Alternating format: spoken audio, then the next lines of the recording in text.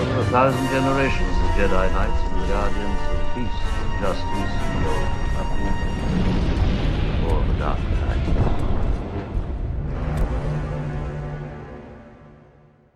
Hello, and welcome back to A People's History of the Old Republic. As always, my name is Luke, and I am joined by my co-host Kelsey, and today we are here to talk about the politics of the Sith. And yeah, it's pretty funny because those politics are pretty cut and dried, but we're gonna get into it. We're gonna get into it here in a minute. But first, I just thought I'd start us out with a quick, a fun question. Kelsey, who is your favorite Sith Lord? Whatever favorite means to you, favorite character, favorite story, whatever that means. Who's your favorite? Okay, except Vader. You can't say Vader. Sorry. Sure. Well, I think of all the protagonists or characters we see on screen associated with the Sith, I am especially partial to Asajj Ventress. I think I know they're conflicting canon, but her introduction in the Tartakovsky Clone Wars is one of the most singularly badass moments in all of Star Wars. It's pure Sith all the way down. For those who haven't seen, I'm highly recommended. I think it's still on YouTube, and if it's not on YouTube, I believe you can find it through Disney Plus. Who knows? But look it up. But her part is it's a short. This was a series that was all like 3-minute shorts, which is a great length for a kind of mostly silent film exploration of character. But we see Dooku going to a massive arena that has been constructed to find a new apprentice. And it's all sorts of burly and monstrous dudes and with their fancy weapons, everything. And Ventress just shows up late, destroys everybody, threatens Dooku's life, big duel. It's incredible. And the thing I think that is particularly compelling, and we see this space explored, we don't really see it on screen in the movies much, but we see it a lot in Clone Wars, both versions, where the notion of how do you have a rule of two, and also how do you have the Sith apprentice training their own apprentices to help them overthrow the master. And I think Ventress is one of the most striking examples of it. Just all around badass, driven, has her own lore, her own base of people she hails from and goes back to, and it's a lot. And I think she's just she's neat. I'm a big fan. What about yourself, Luke? Yeah, I like Ventress. She is, she's fun, and I like her in the Clone Wars. And if everybody gets a chance, there's a book. And I can't remember the name of it right now. But it was based on like an 8-episode Clone Wars arc that was going to tell the story of how Asajj Ventress and the Jedi Quinlan Vos fell in love, and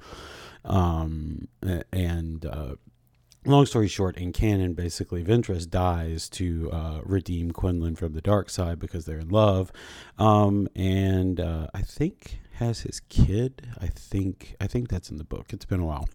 Anyway, it's sad that she dies in it, but it is a good ending, and it's a good story. So you should check that out. The name of the book that I can't remember off the top of my head. Yeah, that thing. My favorite. I hate to be like a libertarian tryhard, but I really like Kreia. Like, we did 12 episodes on Knights of the Old Republic too. I could have probably done 20 more.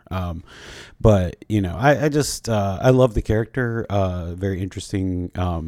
Very a very good way to make you look at Star Wars and look at the things and the institutions in Star Wars. And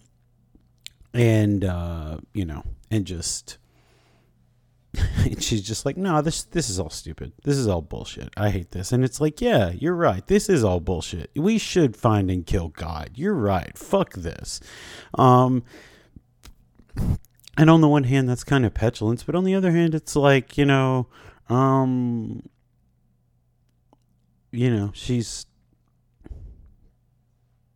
got shitty, she's got shitty ideas, but she's an interesting fucking character. The wise old wizard, the wise old amoral wizard is a trope, a thing that I love. So she fits that really well, because even when she's supposedly still a Jedi, and she's just your teacher, she's definitely not on the up and up when it comes to a lot of things. And she's just like, yeah, Revan did Revan killed a bunch of his own soldiers on purpose. It's fine.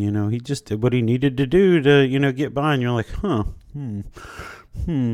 mean, and I think it's stuff like that like makes Kreia like such a very well written character, because she's saying these things, and most of the stuff she's saying is true, or at least ostensibly true. And it's like these like cutting insights about all these characters, and why the Jedi are wrong, and why the Republic is dumb, and why the Sith have failed, all this sort of shit. And but at the same time, like, she still has like these things. She's like, hero worship is dumb. I can't believe you people worship all these, I can't believe the Jedi worship all this shit. You're wrong to have heroes like this. And then she turns around and she's like, oh, Revan was so great. He was so great. And it's like, I mean, like, if it hadn't been done so, so pointedly, I would think that maybe they weren't really doing it on purpose. But I mean, I absolutely think it was on purpose. It's like she, in the end, she's like, oh, why do I use the Force even though I say the Force is bad? And it's like, oh, because I'm trying to use it to destroy it. And then she's just like, nah, I'm a big hypocrite. Maybe that's all I am the whole time. And she just kind of, she just kind of gives the game away there at the end, and it's great. It's nice. Big Treya fan. A lot of the Sith are kind of meh to me. Malik. Ugh. We get the greats like Naga Sadow, every once in a while, and then mostly it's your run of the mill Frieden Nads, and I don't even know. I can't even remember Scare Cons. Ugh. What a great name. Anyway, the Sith. Everybody loves the Sith. Just wanted to start that out with a little question there. See what we had to go off of. Normally we would do a question from Patreon, but I not been feeling well this week. Behind on things like that, and that is my fault. But yes, if you would like to join our Patreon, where I will hopefully remember to do things in the future, and ask for questions, instead of being forgetful and sick, then by all means, please subscribe at patreon.com/photorpod. And that is where we have bonus episodes like our series on the Clone Wars animated series, and we have a Discord, and you can ask questions normally when, again, I'm not sick and forgetful. So please subscribe. $5 a month. It'll be great. That's the greatest commercial in history for anything. Just amazing. God damn it. I'm so bad at that. Anyway, something I'm not quite as bad at, the Sith. So throughout our look at the politics of different organizations and entities in the galaxy far, far away, we've encountered groups that are multifaceted with both good and bad sides. The Republic, while being a largely corrupt oligarchy, does protect trillions of people and provide some level of political structure and representation to a chaotic galaxy. The Confederacy of Independent Systems, aka the Separatists, were a secessionist political entity led by a secret Sith Lord, but their members had seceded for valid reasons and believed their purpose was to combat the corruption of the Republic. Hell, even the Force, with all its attendant frustrations and casual infringement of free will, binds all life together and also allows the Jedi to do cool flips and shit. But the Sith, well, the Sith have one goal and only one goal: power. The unadulterated pursuit of power can take many forms: a 1,000-year plan to take power and genocide the Jedi, a planned 20-year power grab by Jedi turned to the dark side and fueled by a super weapon foundry, or just killing the Force. They are all but means to an end, and the end is power, though it also usually comes with the side of attempted genocide against the Jedi as a nice little treat. They might be entertaining villains who we love to hate. They may occasionally make a really good point about our erstwhile heroes, and they may stand in opposition to the massive and obvious contradictions of the Jedi and Republic. But even so, they are still Sith, and a sclerotic order of holy monks who enforce the status quo of a corrupt pseudo-republic is always better than an empire built upon slavery, humanocentrism, and colonialist extraction. There are no good Sith empires, and there never were. If they were good, they wouldn't be Sith. For all the deep contradictions and correct yet harsh truths that Darths, Palpatine, and Traya point out about the Jedi, these points are still being made by enslaving warlords who would rule the galaxy with iron fist as imperial tyrants. Now, is this realistic? No, of course not. Right and wrong and good and evil are rarely so cut and dried as they are in fiction, and especially in a story like Star Wars, with a definitive group of good guys and a definitive group of baddies. But that doesn't mean the Sith as a political entity aren't interesting, which is what we're going to discuss today. Besides, they do be making good points sometimes. So, Kelsey, what is your favorite good point that the Sith continually make, despite their other awful flaws? So, I think what is most essential to the Sith, what we see from the earliest inklings of the Sith as a term and as a description, and as we're introduced to it in canon and throughout, and I think is the useful thing to take away, really, from them writ large, is that they have a singular focus on acquiring and wielding power, and then with that power, acquiring and wielding more power. The notion that power exists for other purposes other than to get more of it, and that if you have power, you should be restrained in its use, are sort of alien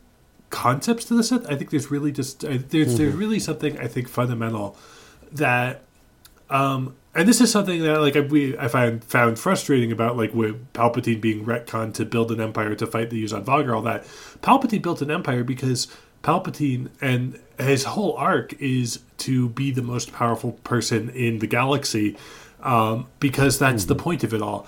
And I think that there's something to latch on to, because that's a thing that is like, that's a perspective that some people just have. And there's whole sorts of real life political ideologies which are about putting power in the right hands, which can be defined in a whole host of ways, but often ends up being in these extremely exclusionary ways of, like, a singular dictator or monarchist or some divine right or hereditary or will to might being.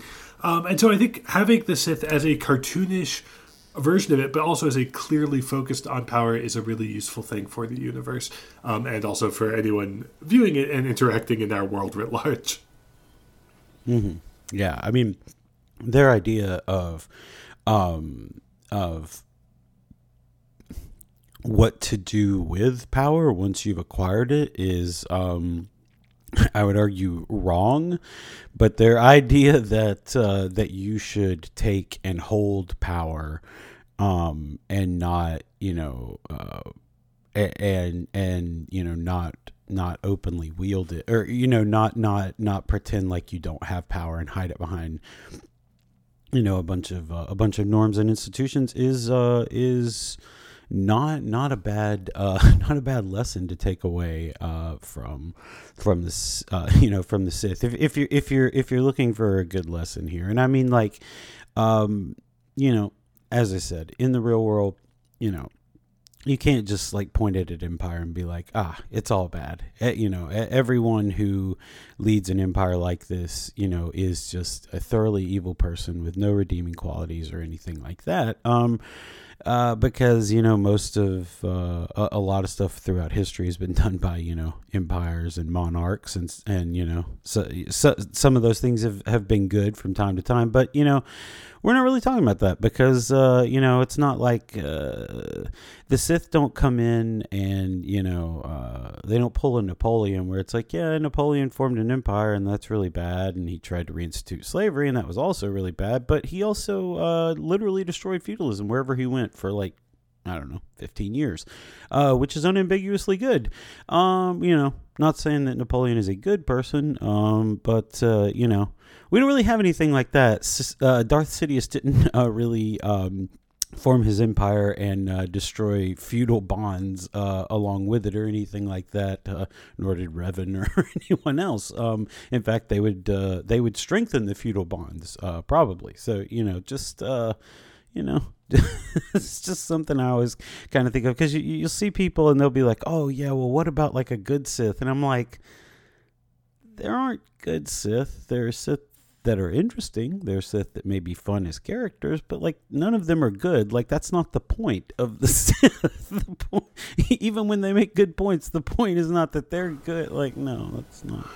Yeah, they're also, right, like, it's something about them, right, is that they're fundamentally driven, because this is how the Sith are defined, and there's other stuff that expands on this, but how they're defined from the very start is that they are fueled by fear and anger and hatred, and those are not emotions you build that can lead you to mercy or to kindness or to protection of others. It's very clear, like, this sort of hard line, like the Sith bend towards, and you've seen this whenever it's been adapted into a game, some more or less successfully than others, but like the more violent thing is the Sith choice, etc. And and if you want to be a Force user who does good things and is driven by other emotions, your options are like Jedi or like gray Jedi, and that's about as close as you could get. If you're like, I am playing as Sith or I'm being Sith, your options are really limited to in what way does following the path of cruelty make my future easiest?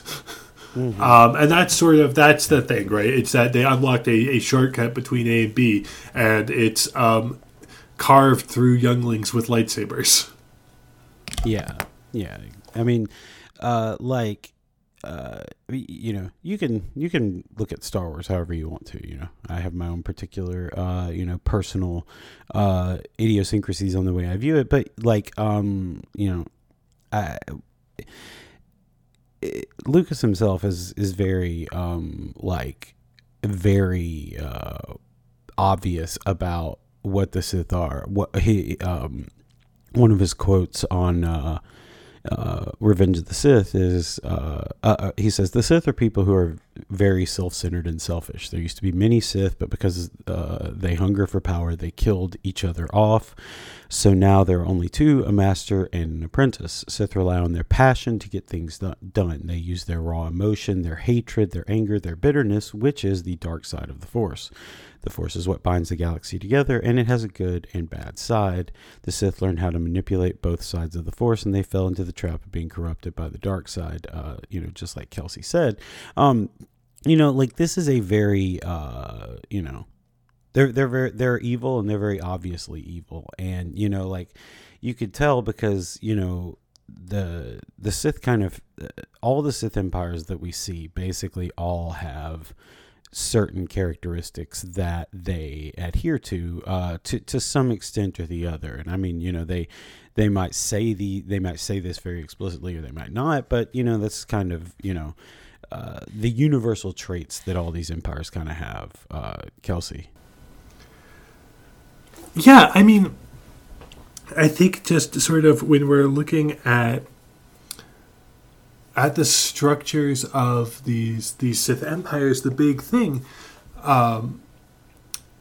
is it's sort of a problem we've seen that follows any kind of structure where you concentrate power in an individual and then you don't have super strict mechanisms or clear mechanisms or institutions for how you pass that along.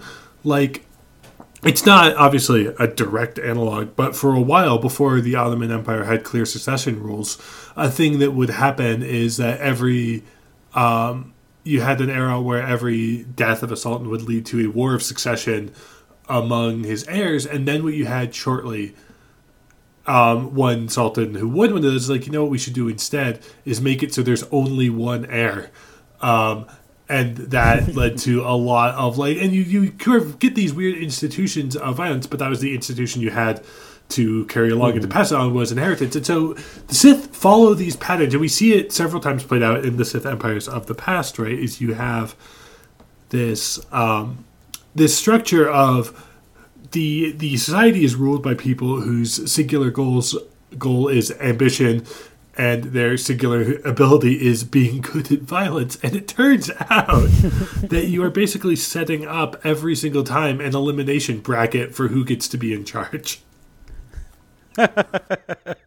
Yeah, I've never really thought about that, but that is exactly what they're doing. Yeah. So like all of the Sith that we're going to talk about, all of the Sith that we've talked about on the show, they are empires, like, I guess, except for the Lost Tribe of the Sith, and the feudal Sith at the beginning or during the Knight Errant series. I mean, they're all basically explicitly empires, and the only reason those two aren't is because they didn't have the circumstances to be the Lost Tribe of the Sith is very feudal, which is one of the progressions of oppression throughout our history that came about around or before, or about the same time as the rise of these massive empires here on Earth, and the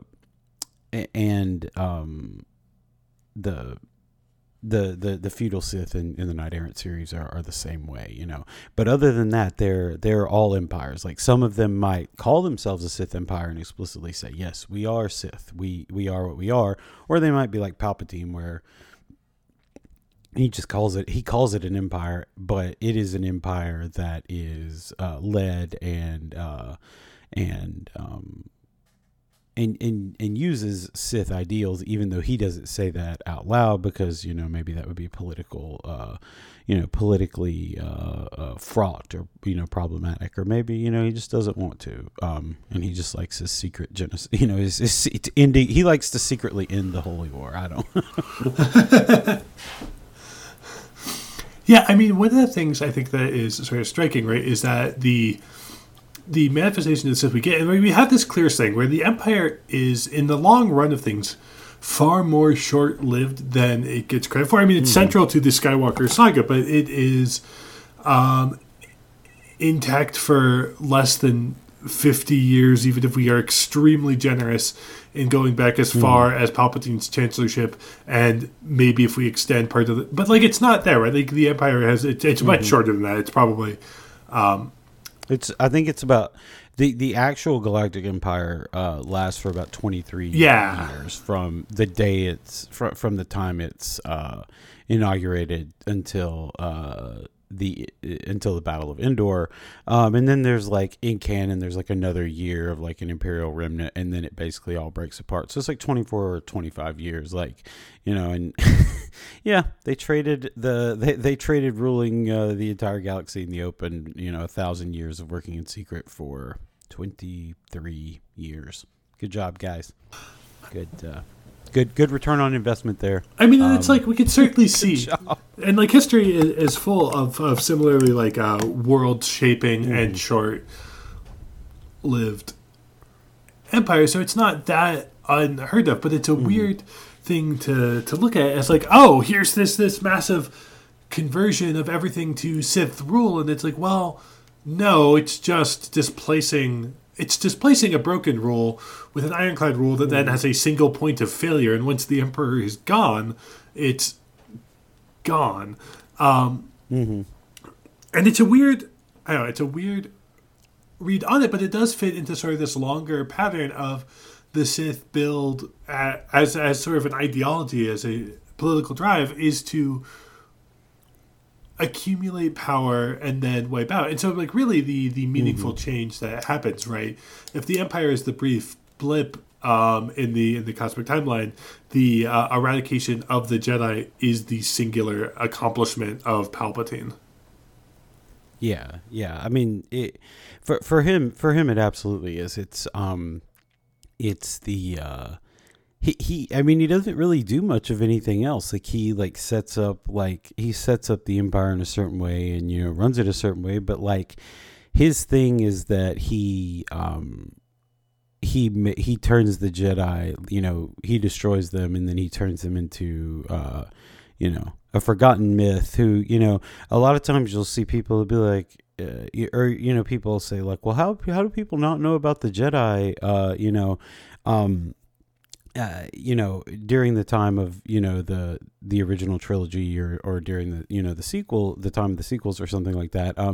And the answer is because Palpatine killed them all, and then he damned their memory and erased everything about them from the history books. So the only thing that were survived were like people, like the living memory of older people, like, the people who, formed the rebellion, like Saw and Mon and Bail Organa.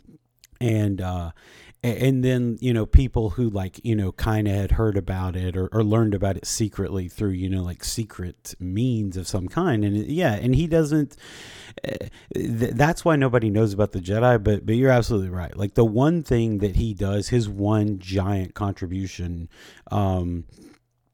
is,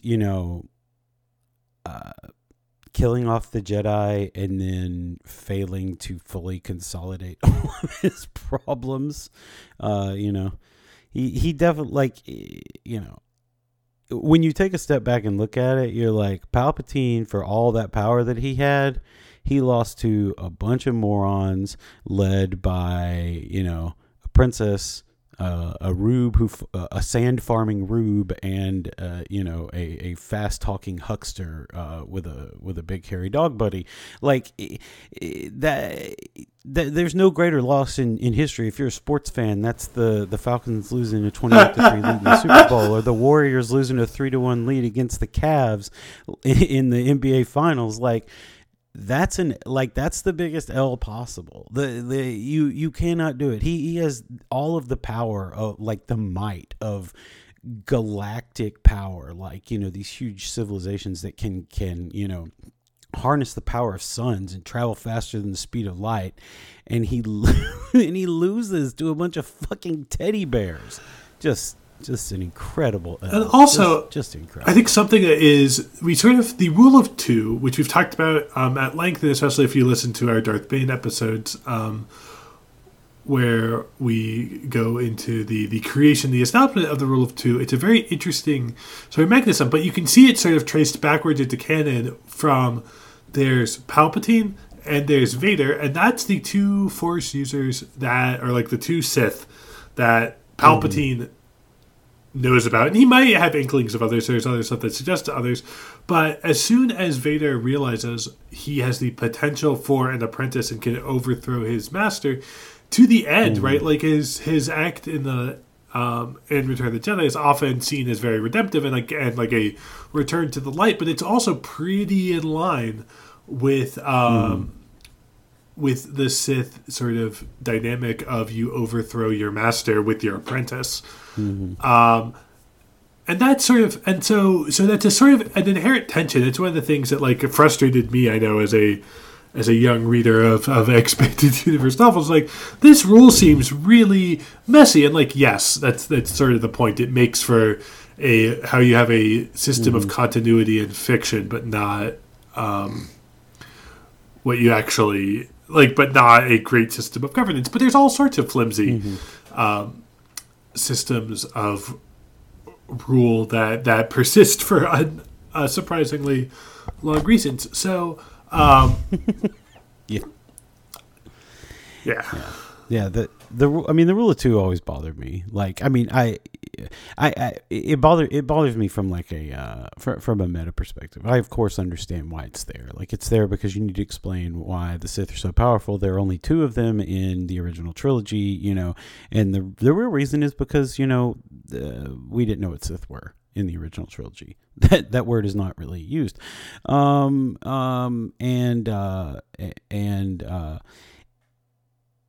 and so they had, Lucas has to invent this reason. But like, to me, I'm just like, there are so many empires and things throughout history that have been built on people just like, all right, I'm gonna kill my way to the top, and they get to the top and then they lead it for however long, and somebody else is like, gonna kill my way to the top. It's not like it's not an unheard of thing. So like, the idea that is like, you just can't exist with, like, you can't have a governmental or political structure that exists without where people are kind of backstabbing and killing their way to the top, because it'll inevitably like crumble from within. I'm like, no. It bothers me. It doesn't work that way.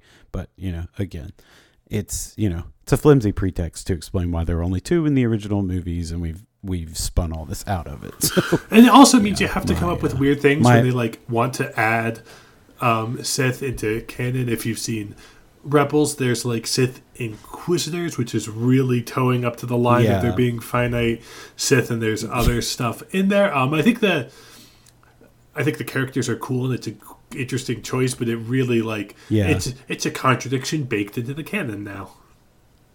Yeah, exactly. Yeah, and I mean, like, it's always funny. Like, the portrayals of Bane he is like very strictly like only two, and Palpatine's like, I got Vader, and then I got, I don't know, let's say conservatively, 11 Inquisitors. I mean, and he's always looking for like new people, and new and I mean, even one of the stories in the Clone Wars where they're trying to abduct the children and take them to Mustafar for indoctrination in the dark side. He's like, I want a series of dark side assassins at my beck and call, which I mean is kind of is where you get the in-universe impetus for the Inquisitors. But at the same time, it's like, Palpatine, the rule of two is like, he and Vader, and it's like the rule of two and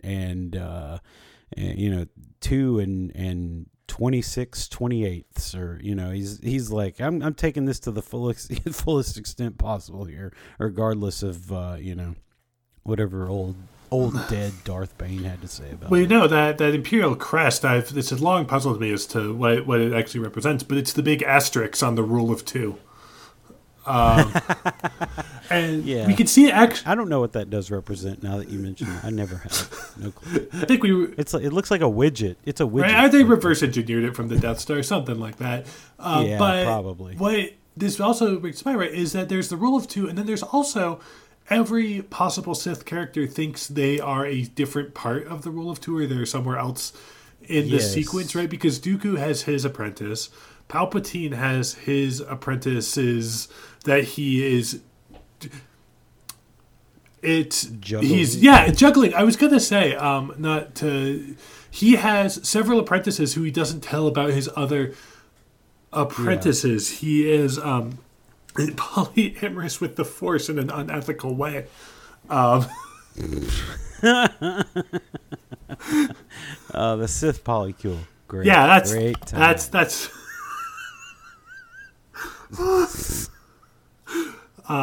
but it's the kind of thing where you see that because the dynamic is person experienced mentor, hungry trainee, and you see it repeated.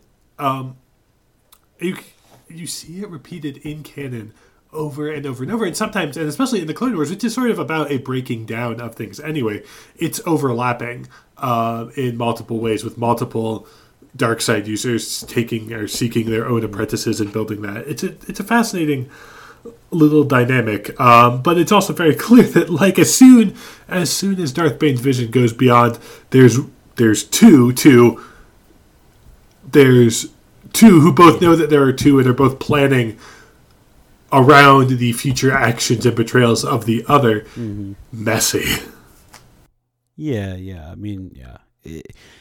A system that, you know, where you are bringing in someone and you are saying, I know that you are either going to usurp me and kill me, or I am going to kill you for some other, you know, in some other reason. And that is, you know, that is a system that, while it does reduce the number of Sith, it doesn't reduce the inherent chaos of the system, because you're teaching this person, you know, you're molding them all the time, and, you know, you're just waiting until they turn, you know, they get tired of doing this when they're like 18 or 20 or however old they are, and they see if they fight you and they see if they can win. Like a system where you inherently just create the person who is either going to kill you or you are going to kill. It's not like where like a master and apprentice, like you know, a master craftsman, you know, because the master craftsman, they're going to retire and, you know, and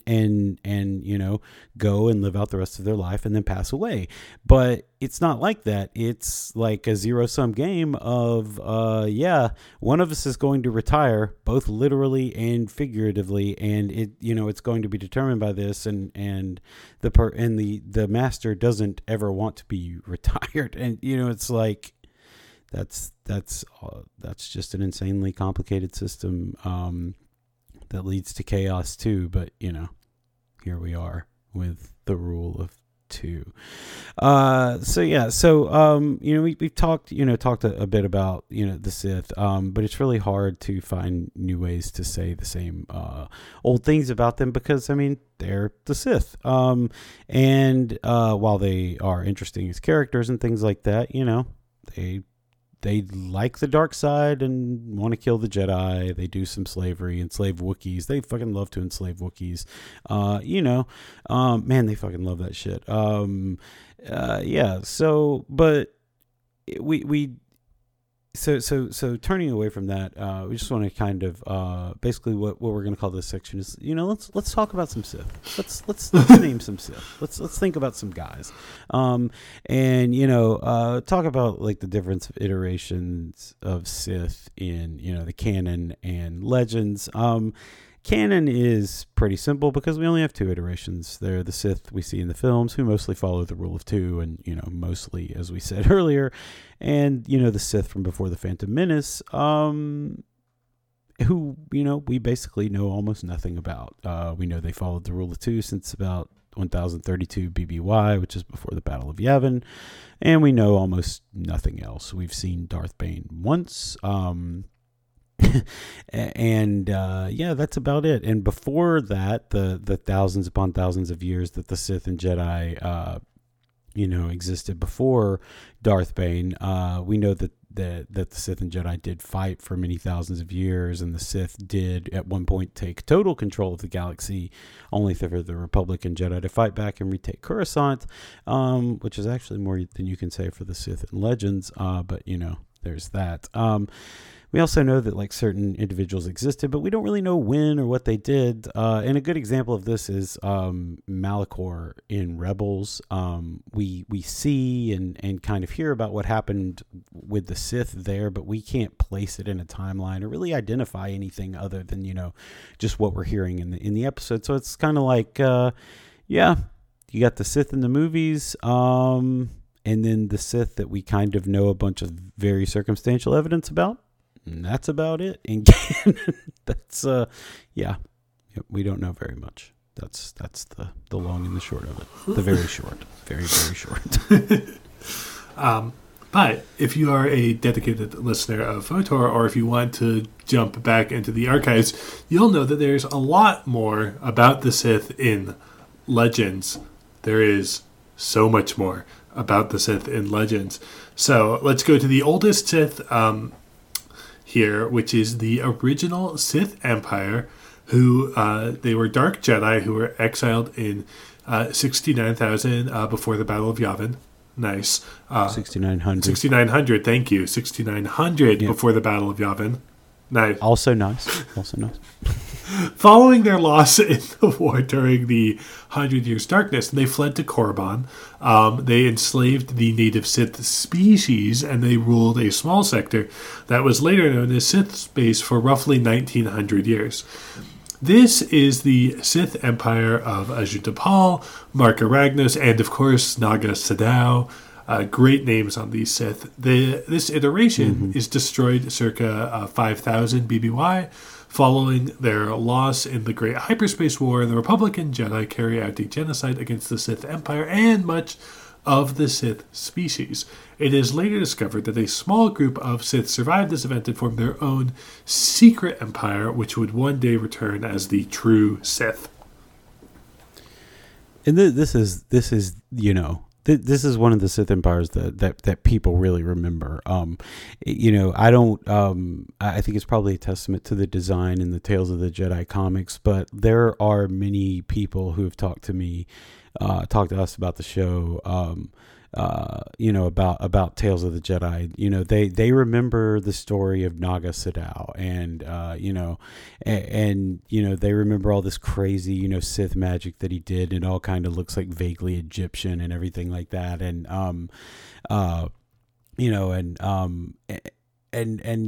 Everybody just goes back to the original, and you got Naga Sadow, and one day we'll talk about it, I kind of want to do another episode about it, but the Great Hyperspace War, Naga Sadow, 18 hours, man, 18 hours. He's like, fuck it, we're gonna do it, we're gonna be kings, and then they all died.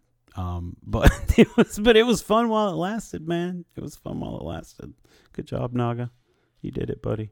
Everybody loves Naga Sadow, especially me. Next, after the original Sith, is Freedon Nad's Theocracy. Just an incredible name there. Freedon Nad. About 600 years after the Great Hyperspace War, the Jedi Freedon Nad falls to the dark side, searches out Sith teachings, learns from the spirit of Naga Sadow, which resided on Yavin 4. After learning all he could, Nad sought a world to rule as his own and found Onderon, where he created a theocratic monarchy, and his lineage ruled the planet from 4,400 to 4,000 BBY. And this is all the stuff that's all background for the stuff that happens in Tales of the Jedi on Onderon. So, Ulic Qel-Droma and the Beast Wars, the Freedon Nad uprising, all that sort of stuff. Everybody remembers that. Good shit. Which flows straight into Exar Kun's Sith Empire around 4,000 BBY. A Jedi named Exar Kun falls to the dark side and learns from Nad's spirit, while Ulic Qel-Droma falls to the dark side after the death of his master. These two are crowned the new Dark Lords of the Sith by the spirit of Marka Ragnos, and they pick up some allies in the Krath and the Mandalorians, and the Great Sith War begins in 3996. The Sith scour the Jedi's then homeworld of Ossus and nearly conquer the galaxy, but are undone when Qel-Droma returns to the light side after killing his brother in combat. Ah, man. Classic. That classic Sith Empire. Exar Kun is another big one that people always seem to enjoy. And it's kind of easy to see why. He had the first double-bladed lightsaber. That's cool as shit. Like you can't get past that. But just like Naga Sadow, Exar Kun died, and his spirit was stuck on Yavin 4, which later he went on to bother some of Luke Skywalker's Jedi Knight Jedi Padawan students. Isn't that's the series that you that's like the first Young series Jedi that you got Knights, into the EU with? Yeah. Where they have to fight Exar Kun's ghost and then the Exar Kun that we have in the Old Republic just spun off from those novels that I only vaguely remember reading. But Kelsey has said it's very formative to his Star Wars experience. So I'm just like, I kind of remember. I mean, it's very much in that space. Yeah. It's all good. I mean, I spent 5 minutes earlier gushing about Kreia, so it's that you liking the Young Jedi Knight books is far from the least embarrassing thing anyone's done this episode. So Revan's Sith Empire is next, and this is basically the background for Knights of the Old Republic and then the events of Knights of the Old Republic. After leading the Jedi to join the Mandalorian Wars in 3963 in order to stop the Mandalorians from committing genocide, the Jedi Revan and his best buddy Malak discover ruins from an ancient race of dark side users called the Rakata, who once ruled most of the known galaxy, and they fell to the dark side. In 3961, Revan engineered the destruction of his Mandalorian enemies and many of his internal enemies amongst the Republican Jedi at the Battle of Malachor V. Revan and Malak discover the Rakatan super foundry, the Starforge, and use it to begin the confusingly named Jedi Civil War against the Republic and remaining Jedi in 3959. Revan has a 20-year plan to destroy and remake the Republic, but it would still be an empire, and he was betrayed by Malak anyway. Revan is then saved by the Jedi Bastila Shan, has his mind wiped by the Jedi Masters on Dantooine, rediscovers his old Force ability, stays true to the light side, and defeats Malak and his old Sith Empire. Of all the Sith Empires that we talk about, Revan's is one that has there seemed to be. He's the only one that seems to have more of a plan, who seems to have like a plan sort of like Palpatine did. Whereas most of these guys are just like, look, we're going to kill the Jedi and take over. Don't ask me any other questions. I don't want to hear the end of any sentences. I don't want to hear it. And yeah, so. Right. Revan. Yeah. Everybody knows and loves Revan. Or hates Revan. Whatever. And stay tuned for the upcoming KOTOR remake, which we're all excited to see how they play. We're all excited to see and to learn really anything about, because I don't know anything. Yes. No, so after Revan comes the Sith Triumvirate, and we love a Triumvirate. Following the end of the Jedi Civil War, the galaxy was a mess, and rival high-ranking Sith Lords became warlords, fighting one another for control of Revan's old empire. Eventually, Darths Traya, Nihilus, and Sion take control and begin the first Jedi Purge, killing all but about 5 Jedi by 3951. The Triumvirate is unique among all Sith iterations in that they don't have aspirations of ruling the galaxy through a government. Nihilus wanted to feed, Sion wanted to genocide the Jedi, and Traya wanted to attack and dethrone God. However, the Triumvirate split, and Darth Traya was exiled and blinded to the Force by her 2 apprentices. In 3951, the Jedi exile Mitra Surik returned, saved the Republic, rebuilt the Jedi, stopped Traya from killing the Force, and gave us one hell of a good video game. Yes. Series 6, episode 6.0 to 6.11, we talked so much about KOTOR 2, but the Sith Triumvirate are interesting because they none of them give a shit about being like a government or like putting that into power. They have their own ideas, and they just kind of go about it, and and if they get there, they get there, and if they don't, well, that's fine. We'll eat a planet or so along the way. The next one to come up is the True Sith Empire, and we call them the True Sith Empire because that's what Kreia calls them in KOTOR 2. They don't really have a technical name for themselves, but this is the Sith that appear in the Star Wars: The Old Republic MMO, which is still ongoing somehow. So good for y'all. Good for everyone who still enjoys playing that one. That it's still going. In 3681, the true Sith, who had been hiding since the Sith genocide in 5000 BBY, finally returned and began a decades-long series of wars and conflicts with the Jedi and Republic. The true Sith had some good times, had some bad times, were finally and fully defeated in a way that we still do not yet know, sometime before 3500 BBY. And as I said, this is all from SWTOR, series 7, if you want to go back and listen to that. It's it's a bit confusing with all the different iterations of Sith that pop up, but we tried to make it digestible, I guess.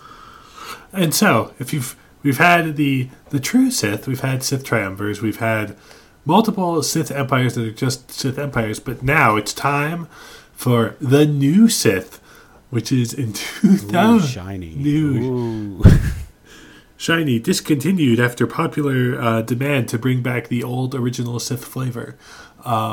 Yes. In 2000 BBY, after being thought extinct for roughly 1500 years, the new Sith emerged to fight a 1,000-year-long war against their ancient enemies. This war eventually culminates in 1000 BBY when Darth Bane takes an apprentice, is betrayed, and he betrays the Brotherhood of the Sith, institutes the Rule of Two, and allowed the Jedi Republic to finally win the new Sith Wars.